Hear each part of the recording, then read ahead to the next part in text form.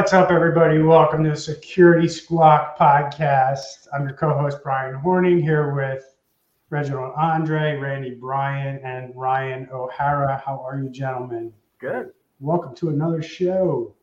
Doing great. Just ready to tell some people something new. That's right. We're going to tell you something new. Like the song says. But remember, we're not going to tell you something new for free. And the fee for that is, for our show, is to remember, share our show. Share us on social media. Share us in your favorite podcasting platform. And if you're in your favorite podcasting platform and listening to us, if you could rate our show 5 stars and maybe leave a little comment about why this is a worthwhile podcast, that helps other people understand why they should be listening to our podcast versus, I don't know, somebody else. And don't do it just for us. Do it for that business owner that you know that may need to get a little bit of information on cybersecurity. You could end up saving their butt down the road and not even know it. Yeah, because the problem is that, as we mentioned on this show weekly, nobody's talking about this stuff. That's why we bring it out of the darks of the interwebs, and we shine a spotlight on what the hell is going on out there. And all with the goal of educating as many people as we can about the risks and what you need to start doing to, reduce those risks and protect yourself. So got a good show today, guys. We got, I think we mentioned it a little bit last week that there was an IT company in New Jersey known as SHI, who is dealing with a ransomware event that occurred over the 4th of July holiday. We're going to deep dive into that a little bit today. And we're also going to take a look at a ransomware gang who is allowing you to search for data that they've stolen, only making it easier for every other, criminal, scammer, identity theft person in the world to get to this data. I'm sure that's not their main motivation. Their main motivation is probably to force people into paying something, and get paid again, probably, or get paid because they didn't get paid before because the company decided we're not going to pay you. I think we're going to talk about an example of that as well, because we have a diamond company that paid about $7.5 million to cyber criminals, and it's coming to bite them in the butt. And we're going to talk about that, a little lesson learned around cyber insurance. And then our friends over at Marriott Hotels, I think this is number 3 for them, guys. I don't. Is it the third? I know it's definitely the second. Third, yeah. Yeah, I thought this was the third because I feel like I've covered it at least twice on my own YouTube channel. So we got Marriott again with a data breach. What is going on with this hotel chain, and why do they keep having issues with having their guests' data exposed to people who shouldn't have it? And one of the things I want to get into in that is like the amount of data that hotels have on people who stay there. You got to think about what you do in a hotel and what data they may be collecting on you. So we'll get into that. So start off the show, guys. SHI International is a New Jersey-based IT firm that does billions of dollars in annual revenue. I guess taking a look at their company, not all IT companies are the same, I guess I would say. And I think that that's an interesting way to say it. But I think a lot of people think that all IT companies are the same. And I guess the difference between what I see with this company and maybe our companies, which I think are more closely aligned than this company, is this company is heavily built around selling hardware. If you go to their website, you can shop for IT products, add them to your cart. And I don't know if you have to be a customer of theirs already to buy this stuff, or anybody in the general public can buy it. I didn't go that far with looking at their website and doing research.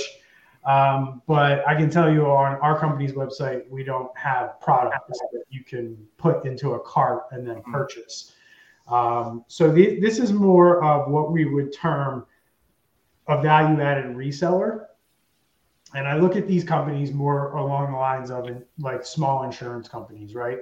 small insurance companies out there resell other insurance products. They're not writing their own policies. They're not underwriting their own books of businesses. They're working for travelers. They're working for, basically any insurance company that allows other agents to sell their product. Like State Farm is basically what's known as like channel only. State Farm agents only sell State Farm and nobody else sells State Farm.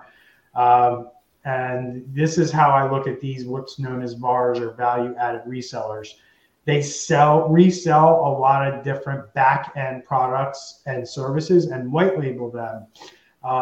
And the reason I bring that up is because, and I'm going to pull up their website real quick because a couple interesting things are on their website right now. Number one is the "Hooray, we're back in business" type of post, which I think is as of that story, their website was still down a few days ago. Yeah, their website was still down on Friday. They're back up as of yesterday. They're saying they're glad to be back online. I mean, I just wouldn't approach this like this, guys. If my company, who, I don't know, right here, solutions, cybersecurity. I mean, how do you guys feel about this when you're seeing, maybe I'm speaking out of a little bit of jealousy here that I'm not a $5 billion a year company, but it's like, how do you guys feel about a company this big getting it so wrong? You're promoting yourself as a cybersecurity company and you just got hit. It really depends on their response to it, what they were doing, how did the attack happen? And these are all things that we don't really know. I mean, going back a year or two ago when FireEye got hit, I mean, nobody's immune to this. You can be doing everything and still be a target. If somebody has the time and the resources and they want to go after you, they're going to get in eventually. So I think I don't have a problem with this response necessarily, so long as when they went through and evaluated what happened and what their response was, they're happy with how they did it. I mean, because it really depends. If this was an issue where somebody did something stupid and left something open, or there was no monitoring in place to check for these types of things, then yeah, I probably would not be as giddy about it on there. But I kind of look at it as an education piece. Maybe go about it as this can happen to everybody and use it as a means of spreading the word for people. So do you guys agree with this statement here where the article on Security Week says that SHI did not provide further details on the attack, but the fact that the systems were taken offline and that restoration efforts are still ongoing suggests that ransomware might have been involved? Yeah, I mean, that sounds probably what was involved. We won't know. And, it's just the week after. So this is slightly better than the normal nothing to see here response that we normally see the week after. So, it sounds like ransomware to me. Yeah, that's not 100% true because here they are saying, patting themselves on the back to the quick reaction of the security and IT team. The incident was swiftly identified and measures were enacted to minimize the impact. It's basically saying we took systems offline, websites, yada, yada. And then we got the old no third-party systems in the supply chain were affected, and there was no evidence of customer data being exfiltrated. And it's still early, so I mean, take all of this with a grain of salt. I mean, this is still version 1 of the announcement of what happened. So let's talk again in 4 weeks when the final story is buried in the news someplace with a little bit more detail. Well, yeah, that's exactly it. If you look at even in their blog, they say we were hit over the July 4th weekend, and then 2 or 3 days later, they're saying, we swiftly identified it, and then a couple of days later, everything is good, we're back to normal. So I think it is too early. That's just a PR spin that we're seeing, just to make it seem like for the everyday customer that it was just, old Betty just clicked on something, and like you said, hey, nothing to see here, But yeah, I definitely see this blog being updated or some press release coming out later on to say, oh, well, after forensic, we realized they were, in our systems for longer than we thought, and they got more than we thought they got. And, so. Wow. That's probably an official strategy.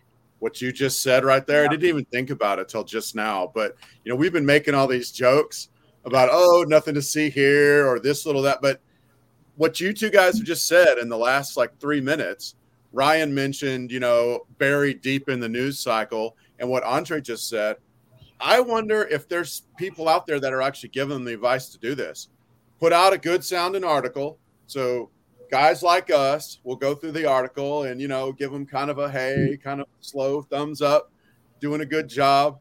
And then, come out with all the dirt in like 3 weeks, when we're not going to put it on our podcast in 3 weeks because we already talked about them. No, we will. That's how the news is. 100% we will. We'll find it and we'll talk about it.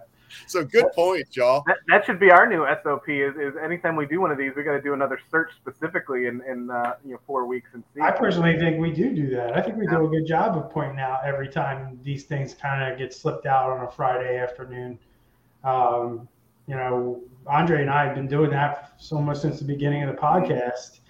We've been laughing at this stuff, and then we find another article where they release more information or really give you the details of it. I don't know. I have a lot of issues with their blog post here. God, I wish I'm a pretty confident dude, but I don't know if I'd be this confident. You're almost egging on the fucking cyber criminals by putting this kind of stuff out, in my opinion. When you're saying, first off, all sales teams have had teams across SHI now have restored access to all systems necessary to help customers get quotes, pricing, place orders, and manage contracts. So it's like, okay, we need to get sales back up and running because we need to make money. I get that, all right.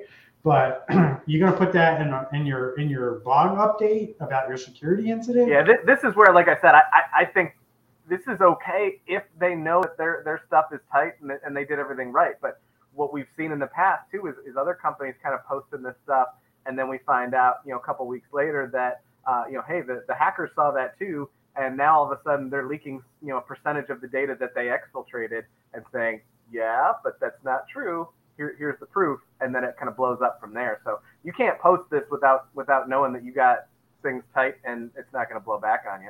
Yeah, and then the security and integrity of SHI systems, and by extension, the security of our customers, is paramount to SHI, and we continue to bring more systems online in a carefully controlled manner, which is, what you want to hear, right?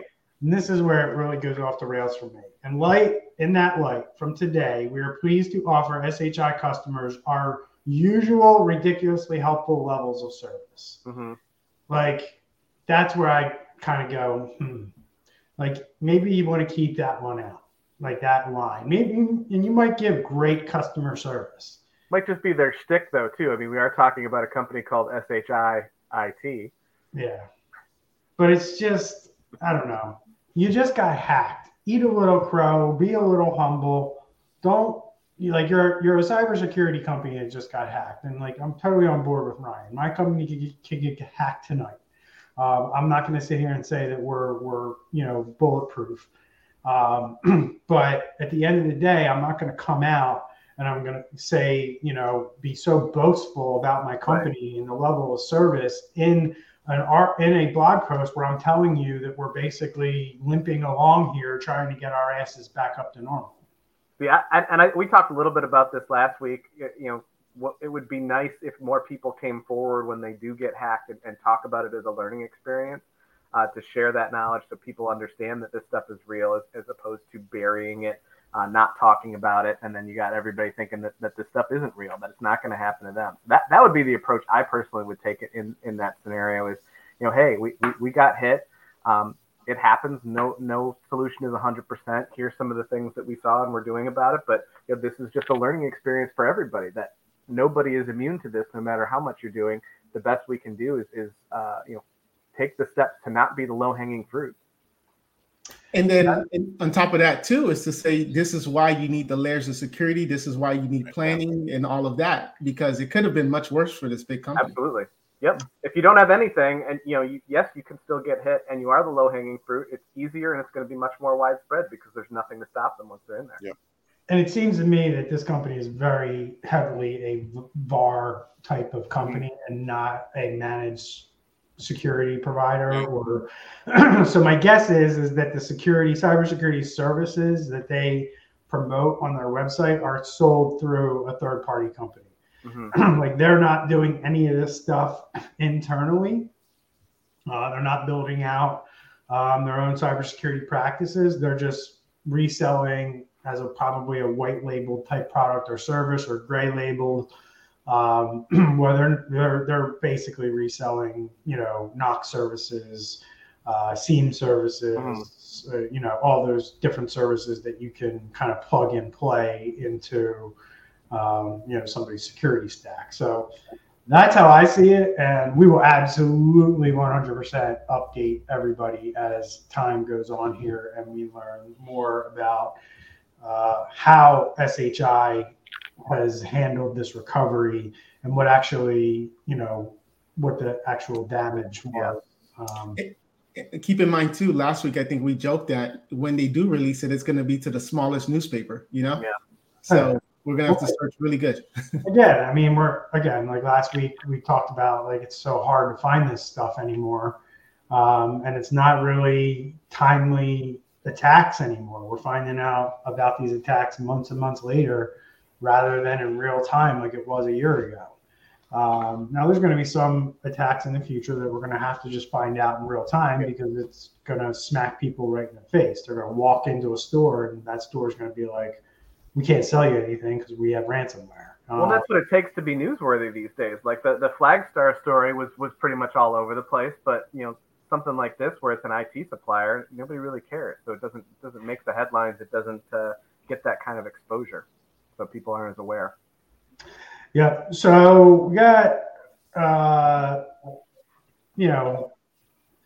kind of think it's a little bit of a cat and mouse type of situation here, what we're about to talk about next, in line with companies handling cyber events the way that they are.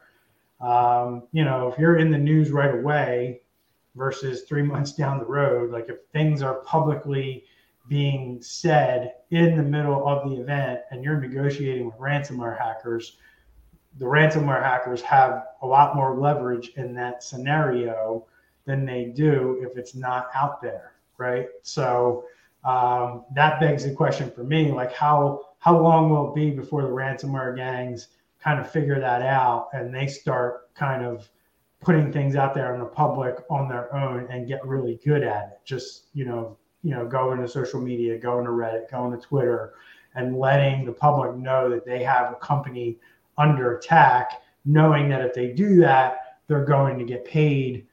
They have more leverage, right, to get paid more, to get paid quicker. And that's why we want to talk about this article where ransomware gangs now let you search their stolen data. And the sole purpose of them doing this is so they can, force companies to pay them to not leak that data. So, what do you guys think about this stuff? This is the perfect segue to our next story that we're talking about. But yeah, it's one of those things where, it's one thing to tell a company that they've been hacked and that you have their data and you might release it. But, we've also seen a lot of ransomware gangs who have, claimed that and then not had as much data or not as impactful of data as they were trying to make it sound like. So showing proof that they've got this kind of stuff makes a huge difference. And we're going to talk about that in the next story where, they did play chicken with them and ended up paying more in the long run because, they did do something like this where they started leaking some of that data out to people who were impacted, clients of that company, and then they ended up having to pay more than what the original ransom request was. Yeah, I mean, their goal obviously is money. They're not doing this for the kicks, they're not doing it for whatever. They're doing it for money. And with this move, they always are using psychological operations, AKA psyops. So the cool kids say they're using psyops to get in people's heads, because if they can get you to panic, or if they can get people around you to panic, you're more likely to pay more money, and you're less likely to maybe take the slow, measured approach of restoring systems, restoring backups, or whatever. And so by releasing this data, then they're going around the gatekeepers, if you will. Like, maybe the head of the IT department says, and the C-level staff is in on unbreaching a breach, and they're just saying to their employees, hey, we're working on it, everybody lay low. They're releasing out to the press, hey, no data's been leaked, blah blah blah. This move goes right around all that. Yep. And it goes straight to the people where they can just go and look and see that their data's there. If they see their data is there, they're going to flip out, and they're going to start demanding that the ransom be paid because they don't want their data to be leaked out onto the internet. I think that's kind of the goal, one of the goals here for sure. And that's just taking the whole PSYOPs thing to a whole nother level. Right. And most importantly, you have your employees that's going to find out, because a lot of times the C-levels, they're going to try to hide it and try to, as we talked about, contain it as much as like a need to know. Like if this department doesn't need to know, or this side of the country doesn't need to know, let's not say anything. And now you're going to have employees where, payroll information, the partial social security numbers shown, or whatever the case is. So now internally, there's going to be a lot of gripe. And that's the last thing you're going to want to know, because that's going to just kill the morale in the company. Then you start seeing those employees jumping on Twitter telling everybody what's going on when they're trying to contain the situation. Yeah. Imagine sharing their payroll information. Wow. Jessica from accounting is getting how much? I think that's slightly unrelated, but I think that's something that a lot of companies don't think about either. I've talked to some, and we show them all of the social security numbers we find on their machines, and they're like, oh, well, those are just internal employees. Well, that doesn't matter. And that stuff can still get leaked. These people can still sue you just because they're not a client. You maybe don't have as big of a PR hit. That's still something you need to be concerned about. Yeah, we still haven't seen class action lawsuits around this stuff yet. So once one of those ambulance chaser lawyers figures out he can search this database for clients and send them a letter saying, hey, I'm putting together this class action lawsuit and you can be a part of it. That's still yet to come. Mm-hmm. Couple questions I have for you guys around this. Number one, this isn't anything new, right? In terms of these guys doing this. The interesting, sounds like they just made it more easy to search. Yep. Customer service. But they don't say it specifically in this article, and it's why I wanted to ask the question. But I read this before somewhere else, and I don't know if this is the case with these three ransomware groups, but are these surface web websites, or are these still on the dark web? Because, searchable databases like this have been around the dark web for a long time. The problem is most people aren't going to go to the dark web to look for this stuff. When it's a whole different ballgame when they're building a surface web website that anybody with a Google browser can go to and start searching. And I think that's what's going on here. Yeah. One of the screenshots has it's blurred out, but it's .xyz, which would be surface web. So correct. So that's the bigger deal here, because more people are like, you're not going to need, like, I do this as part of my research, is I go on the dark web and I look for these things and look for, the ransomware release sites that these guys have. But when you're just putting it on the surface web, you're just making it accessible to everybody, which can only, in my mind, increase the pressure to do something. Because, like I said, you're going to have lawyers, who are searching this and putting together, a class action lawsuit. Once you run into SEO issues, right? People start searching for a company, and the third result is Joe Blow's credentials that were in this leak. Yeah, I really don't think these guys are going to put one iota into like SEO and no index tags and things like that. Like this stuff's going to be on Google eventually, unless Google's smart enough to realize, hey, this is a leak site. Maybe we shouldn't index this. Hopefully, yeah, the FBI maybe will take it down. Yeah, that's the only problem I see with this, is that it's going to be easier for these guys, the government, to take these things down. But again, you just copy some files over to a new server, buy a new domain, you're back up and running. So again, how much effort are you going to put into taking down site after site after they put another one back up? Plus, so that game you really want to play is to keep taking stuff down, and I mean that just causes them to keep upping the ransom. But that again, they keep coming back. So. Right. So Black Cat is the one who has done this. Lockbit has actually put out their version of this, known as Lockbit 3.0. And they're all starting to go in this direction. And the thing that I can say from my experience and my expertise on this stuff is when they start moving in a certain direction, it's because they realize something's working. Mm-hmm. So that's kind of why this is happening. And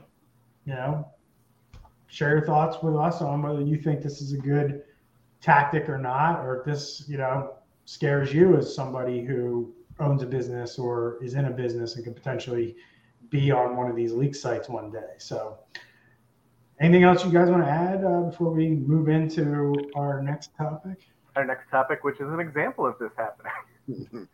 So funny, we did that, right? So next one we're going to jump into, guys, is this Graph, which is a diamond company, diamond retailer. And they ended up paying quite a bit of money to Russian ransomware hackers. Ryan, what's going on here? So they found out about the attack on the 23rd of September, and initially they were being demanded $5 million against the threat to publish all of the data. They had backups and were able to restore. They claim 100% of the data, and decided to play chicken with the group and not pay. Let's see, I think it was November in October. Then they did what we were just talking about. They published the data with a 1% sample of some of the data that was in there to show proof that they had this, which got things back on the table from a negotiation standpoint. There was some pretty high-level people in there. This jeweler deals with a lot of high-profile clients. Oddly enough, the Conti group, who were the ones responsible, ended up issuing an apology to the Saudi and Qatar royal families because their data was published in that 1%. Just a weird. Here's the data. Here's the proof that we have it. Oh wait, sorry about this to the royal families, which seemed odd to me.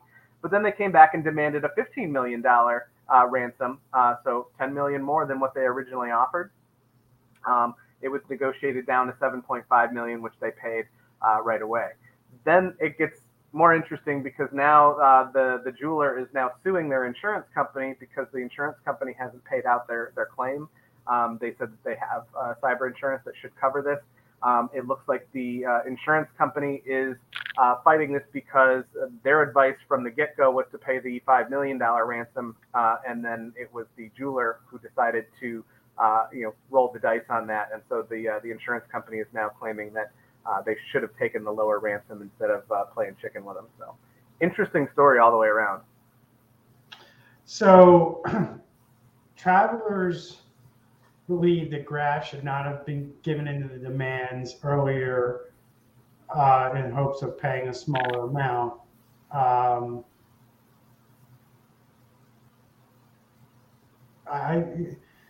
don't understand what Travelers has to stand on here. I understand they didn't. What I understand from the situation is they didn't even pay any. Like they didn't pay this company anything. And I don't understand. Like the original demand was $15 million. Does Travelers think that they should have paid that? No, the original demand was $5 million. It went up to $15 million a month later when Graph decided not to pay initially. Got it. And then it got posted on the website. Here's a sample that we did get it. And by the way, now that you pushed it this far, the ransom jumps up to $15 million. So Travelers they negotiated it down. Yeah, down to 7. Travelers was it appears was advising them to pay the ransom initially when it was still at $5 million. And Graph decided not to. Which there's got to be more to this story because it seems like something's off here. I mean, if the insurance company is saying to pay it at that point, I would assume they were saying pay it and we'll cover it. So why not just get it out of the way at that point? What was the advantage to rolling the dice and pushing it further down the road? So this one will be interesting again to see how it develops going forward. But the insurance side of things though too. I mean, part of response to this stuff is if you have insurance, you really need to be having conversations with your insurance company so you don't end up screwing this up.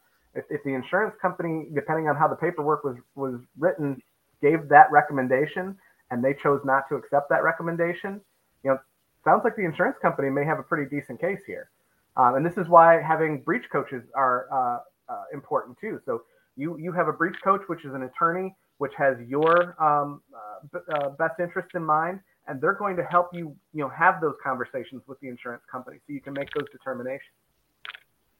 Yeah, it sounds like it'd be interesting to see where this ends up going, and if Travelers ever has to pay anything. Personally, I don't think Travelers has much to stand on here, because at the end of the day, and I do talk about this in my incident response talks that I give, and I tell people, like, look, if you have cyber insurance and you get hit with ransomware and you intend to use that cyber insurance, you're no longer in control, which is the truth. But I don't know if Travelers can get out of not paying anything because this business made a certain decision that the insurance company didn't like. I guess it really depends on how Travelers structures their policy terms, and if there's anything in there that basically says that you have to do what we say, and if you don't, then this is null and void, and we don't have to pay out anything.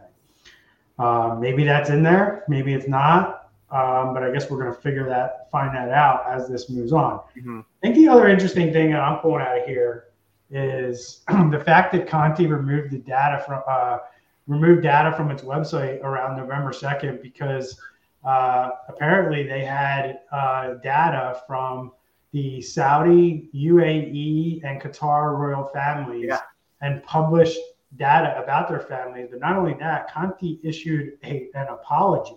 Uh-huh. That Conti, in my knowledge, Conti is a Russian-based group. Mm-hmm. I don't really know how the world really works, at that level. But the fact that they had to apologize to these groups, it's like, it's like, okay. That's just a weird wrinkle in the middle of that story, just thrown in as by the way. Yeah, that's geopolitical. I think America's had pretty much a lock on Saudi oil and stuff, and the Russians are really trying to move in there right now with that. So these guys probably got their hands spanked by the Russian government, and they're probably working at the behest of the Russian government, and they probably just were told, hey, you need to apologize because we don't want to hack these guys off right now because we're trying to steal them from the Americans or their loyalties or whatever. Yeah, I guess politics. What most people don't realize, unless you're like in the elite class of society, when you go to purchase jewelry from Graf, you're talking about things in the hundreds of thousands, if not millions of dollars. And if you want to not pay cash for that, you're basically getting loans in the millions of dollars. So in order to get financing for this jewelry, you need to provide financial statements, purchase statements, and you have to write money orders or checks. This is a very internationally based company. So they probably, accept all different kinds of payments. But just think about the amount of data that's in these financial disclosures and the amount of data that these royal families don't want out there. They don't want the world and, their own people in their country knowing, how much money they're raking in. And that's a lot of what's behind the apology, because, again, going back to Randy's geopolitical thing, these royal families don't want the people of their country to really know how much money they all have, So, and there's a lot of different reasons for that. So, really interesting stuff. Definitely something we need to update as well down the road, in terms of, does Travelers actually have to pay, the $9 million that Graf says that they incurred as a result of this? What do you guys think? What do you guys think will end up happening there? It's hard to say without knowing the way that the policy is written. Right. In my mind, it seems like if they disregarded the advice from the entity that was going to be paying out that claim, that Travelers does have a little bit of a standing point, at least to not have to pay the entire 7.5 million. But we'll see how that goes. I think the other important thing here too is, this is a large policy. This company has the funds to go after and sue their insurance company. If you're a smaller entity and you have a cyber policy that your insurance company is going to try and deny, do you have the funds to go after them in court to try and make that whole, or are you kind of at their mercy at that point? So I think that's really important for those people who are comfortable rolling with just having cybersecurity insurance versus having adequate cybersecurity protection. In my opinion, you never, no matter how good your policy is, you never want it to get to that point where you have to make a claim. Mm-hmm. Yeah, and this is where you let the experts be the experts, because right now your emotions, all the stress that's coming from your board, that's coming from your clients, the employees, you're just like not sure what to do. And this is why you got it, like Ryan, you mentioned with the breach coach, and let them do their job. This is what they do for a living, and listen to their advice. Yeah, because at some point you would think that somebody would have said, look, if you make this decision and you don't pay the $5 million, these are the things that could happen. They're gonna increase the ransom demand, and then you run the risk of Travelers not paying the demand because Section 52A.3 says if you don't pay the initial demand, or if we agree to pay it and you don't pay it, then it's on you from here on out. They definitely write those policies in their favor. So sure. 100%. They want you to. Again, too, the clock is ticking when this stuff happens, right? When these insurance companies engage or these incident responders engage, you're talking about close to $400 or $500 an hour per person at that point, right? So if the insurance company knows, like, okay, if we can get out of this right now, we know that's going to save us 2 weeks of labor costs. And that's why they have these things in place. It's not so they can get out of it. They understand after going through so many breaches, the man hours, the time and money it's going to take if this continues. So they're like, okay, yeah, we're going to lose money on this. Let's lose it at 5 million, not 7.5 million or 15 million, plus the amount of time we're going to have to spend continuing to negotiate with this group is going to make that number even higher. So they're asking for 9 million, and maybe Travelers is looking at that saying we could have been out of this for 6.5, 7 million. Right? Well, and the other thing too that's a possibility is the reason for them not paying may have nothing to do with anything that was in that article. It's entirely possible that their response or the reason that they got hit was something that was grossly negligent, and that's why the Travelers policy wasn't paying out. Maybe that's why they decided to roll the dice, because hey, why pay this 5 million? Maybe they already knew at that point that Travelers wasn't going to be paying out or was trying to get out of it. Then that makes a little bit more sense why they would roll the dice. Because to me, if Travelers was going to cover it for the 5 million, why risk it? Why roll the dice? So there could be like an X factor in here that we just don't know. It could also be just a stupid, egotistical CEO that just was like, Fred Vacola did it with Kaseya. He's like, we're not paying this. Yeah. And luckily he had a trusted source that gave him the decryption key, aka the CIA. Mm-hmm. But that guy did the same thing, and sometimes egos get in the way. We see it all the time in business. So we'll update everybody on what happens. But I think we're right. I think we're not going to see a payment be made, and if there is, it won't be anywhere near $5 million. So, speaking of gross negligence, Ryan. Our next article is our friends over at Marriott, who have now been victimized 3 separate times that we know of in the last 5 years. Mm-hmm. I don't even know. I happen to, I think if you're in the United States or an American, you probably stay at a Marriott hotel because they own like 20 different brands. Yeah. It's kind of hard. It's, in my opinion, it's like Hilton or Marriott. Those are basically your two choices anymore. What's going on here?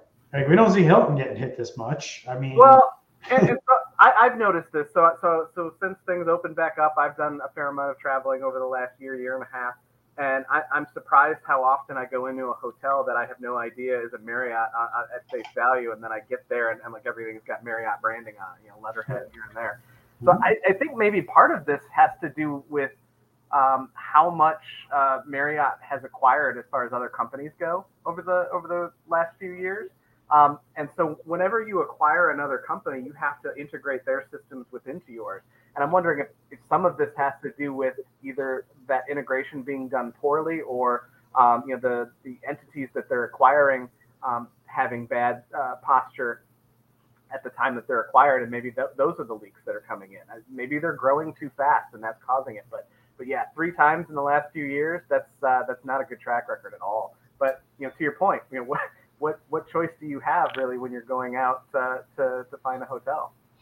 They own, like I would say probably 60-70% of them, just in my experience. I don't know what the actual number is, but I think every hotel I've stayed in the last year and a half has been ultimately owned by Marriott when I got there and found out. And this shows training and culture.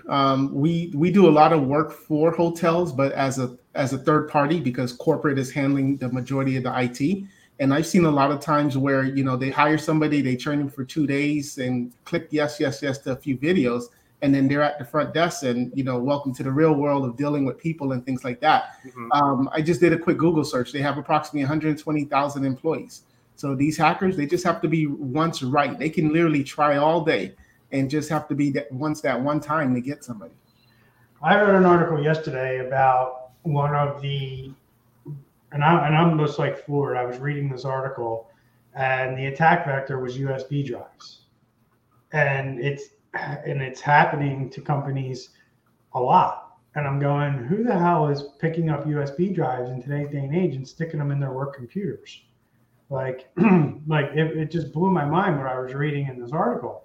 But then I go and think, and I'm like, how many times have I stayed at a Marriott hotel? Well, maybe, and especially during COVID, where there's one person working at the front desk, and they're nowhere to be found, right? And if I'm a criminal-minded person, and I see, front desk maybe has 3 computers, nobody's around. How hard would it be for me if I run around the other side of that counter, see the computer's unlocked, and start screwing around to see if I can get, a backdoor or some malware set up on this system? I mean, I know in the last year I've walked by front desks where nobody's been there. Yeah. Maybe they were in the back, like right there. But if you're not really paying attention as to what's going on at the front desk, it doesn't take but 5 seconds for somebody to go and do what I just mentioned if they know what they're doing and they have complete access to that computer. The other thing too is like, how hard is it for somebody to lean over the counter and look at somebody's fingers on the keyboard to see what they're typing in for maybe a password or something like that, right? And depending on how the network's set up, you might be able to find an open network jack or go to a business, center computer. And depending on how that hotel's network is set up, you might be able to get further from that standpoint. So I don't know if Marriott has a physical security problem, it's just a security problem in general. But based on the research that we have and the information we have, it's basically saying that they're using and abusing real users' credentials to get into these attacks, to make these attacks happen. I mean, I guess I'm just looking at it from a lot of different ways, and is it time for Marriott to have an actual penetration test done or hire a company that's constantly walking into their facilities and trying to break in, and letting them know ahead of time, like, hey, here's things that we're seeing going on in your hotel that you need to clean up because you're making it really easy for us. Well, the other thing too is control of data. So in this particular instance, it says hackers convinced an employee at a hotel near an airport, and that was their entry point. So how does that user have access to that kind of data? Just work, your average hotel worker. I don't use hotel Wi-Fi for a lot of different reasons. One of those reasons is I could fully believe that whenever they started asking you to when you go to the garden, the wall garden page where they're like, what's your name, your last name, and your room number. When they started doing that, that's when I said, hold on. They can then know every website I go on after this point. And I don't think I'm cool with that. So I've always brought my own. Where are you surfing, Brian? I don't care. It doesn't matter. So, but I'm just saying, like, that was a concern for me. Yeah. And I bring in my own hotspots, 5G hotspots in the hotels, and I use those the entire time I travel because I trust those. Not that that's like, some kind of cybersecurity hack, but I just trust that a hell of a lot more. And I trust the fact that AT&T or Verizon is going to do a better job at security than Marriott. And people don't think about this stuff, but I do. And when I saw that many, many years ago, I was kind of like, they can identify who I am and basically everything that I visit from here on out. The bigger concern for me was if they're building, a database of websites that you go to, and not that I care if they know what websites I go to, but somebody else could be compiling and profiling me, and hey, we just found all this data on Brian Horning, and here are the websites he goes to. And the things you could glean from that are the tools that I use in my company. I obviously go to vendors' websites and things like that while I'm working. My computer's constantly communicating with servers in different places that I really don't want people knowing about.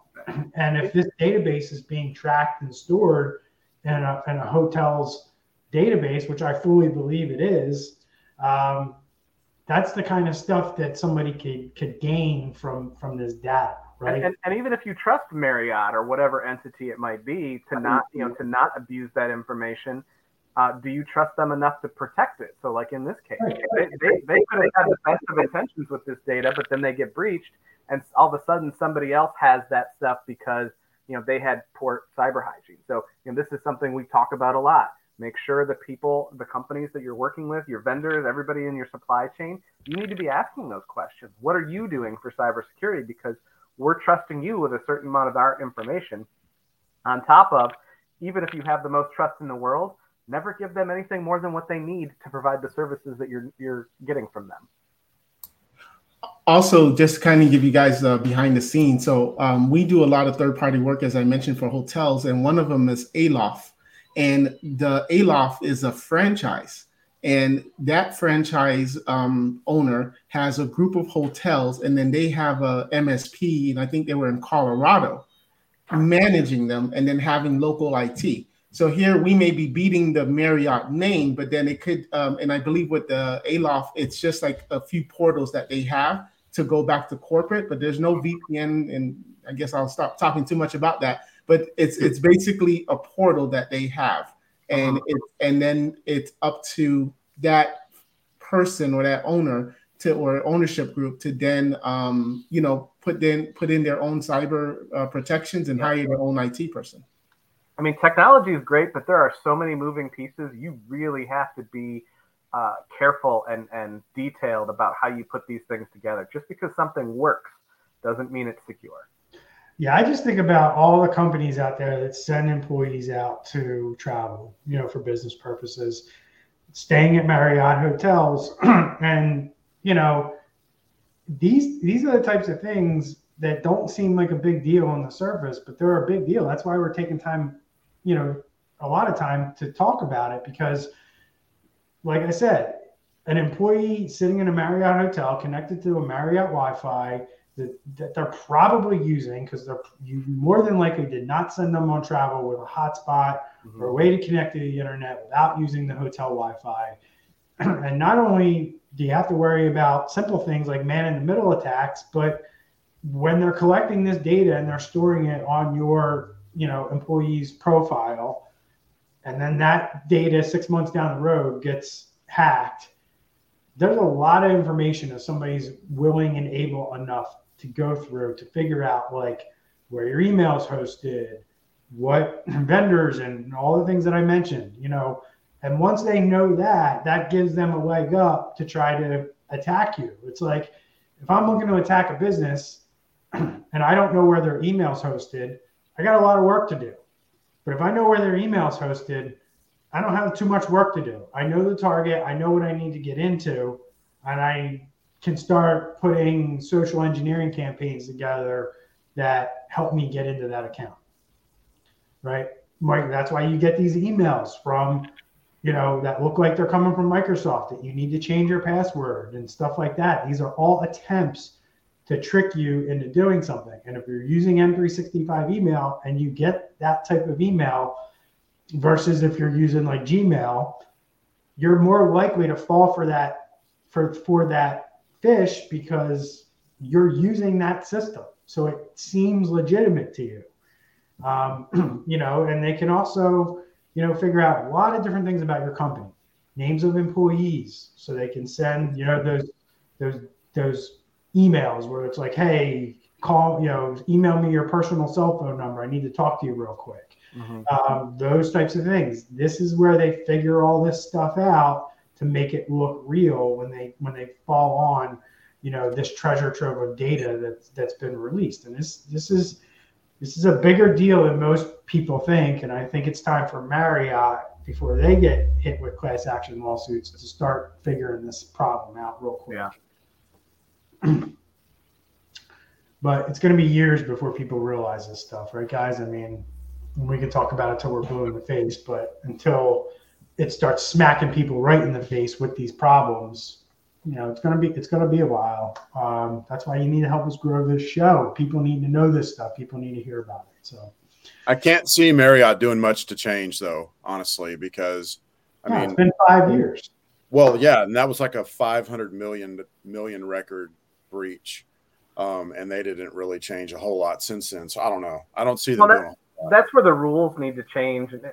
They've gone through this 3 times now in 5 years, and doesn't seem to have impacted their business at all. So why would they change? And that goes back to what I said with SHI IT and their kind of blog post. And that's what I meant. It's like, guys, I get it. We all want to grow our businesses, right? But when does cybersecurity become as equally important as growing your business? And I think that's Marriott's problem. They're so damn focused on growing their stock price and acquiring all these other hotel chains who probably don't have great cybersecurity, and they want to integrate it with the Bonvoy system. And that's, like Ryan alluded to, who knows if this, it's because they're buying all these different smaller chains and just integrating the security is becoming a massive challenge for them. I guarantee you that Ryan hit the nail on the head with that statement, with what's going on here. But I'm fearful because we work with a lot of M&A companies too. And it's just like, let's buy, let's grow, let's expand, let's get, acquire these companies. And they're not looking at the security. They're really not even looking at IT from an infrastructure standpoint to the level that I think they should be. That would only benefit the company that's buying, because they'll probably get it at a discount if they go in and say, we're going to have to invest, $5 million into security and infrastructure because your stuff is so low. They're not even looking at that. They're writing checks to companies, and then they're taking on, the infrastructure and the existing cybersecurity maturity. And then they're like dealing with it after the fact, which absolutely blows my mind. And that's why I said what I said. It's like, when are we going to start treating cybersecurity just as important as sales and growth and things like that? Well, that's where I think reporting requirements are going to need to be a part of that play, because I mean, right now, I mean, if you look at the data that's reported, it's already really bad, and that's probably, you know, maybe a third of the actual incidents that are going on out there, because people just aren't reporting either on purpose or because they don't realize that they're required to.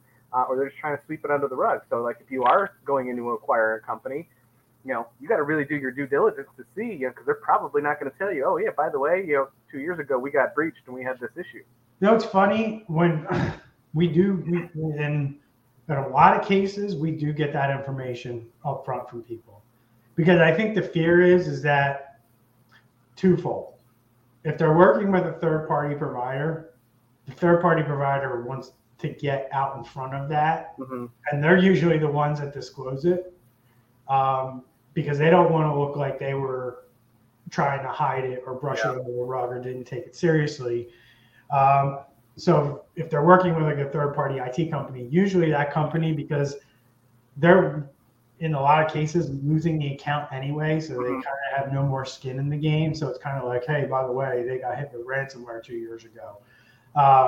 I've seen that, and I've also seen it where, you know, just the IT,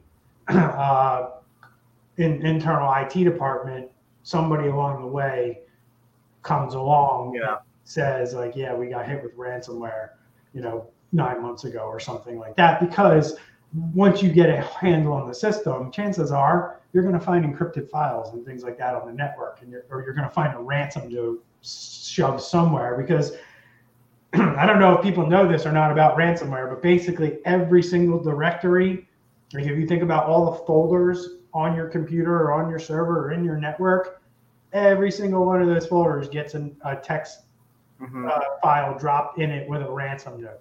So these ransom notes are everywhere because they want you to find the ransom note. And these ransom notes are everywhere, all over your entire system. And chances are, you know, you probably are going to have some files that were not able to be recovered that are going to continue to be, you know, encrypted. You know, I remember one time we took over a company and we deployed the backup, and as soon as the backup started running, it was like, whoa, nope, we're not taking a backup because we found encrypted files. You know, and that's like something so simple, right? There's an easy way to scan your network to see if you still have encrypted files out there. And they never did that until we came in there and put the backup system in place. And the backup was like, hey, I'm not taking a backup because we're finding encrypted files in this data set. And this is a reality. That's what we're trying to, you know, help people understand, like what the heck is going on out there. So, all right, guys, we're 58 minutes in. Anything else? We're getting pretty good at hitting about an hour. Yeah. Anything else you guys want to add before we bounce out? Stay safe out there. Yep. Be vigilant. Yep. Stay safe on a lot of different levels, right, boys? Yep. Just try to remember, the cyber criminals want your data. That's what they want. They don't really want to encrypt it. They kind of moved into a world of, hey, if we can get our hands on this and we can threaten, you know, to release it and scare the crap out of people that somebody has maybe data that you really wouldn't want out there or prefer to have out there. The cyber criminals are realizing that this is a much more lucrative way of making money, and it's a longer term play as well. So I think ransomware will always be a problem, but I think, you know, data theft, identity theft is going to be a bigger issue for not only businesses, but individuals as well. So stay vigilant, make sure you're doing everything that you can to protect your data, and think twice, you know, about joining that public Wi-Fi network or sharing your data with somebody or posting something on social media or allowing an app to have access to, you know, everything on your phone. These are all things that we really need to look at and think about moving forward. So, all right, boys. All right. And we'll see everybody on the next episode. Take care, everyone. See ya. Bye.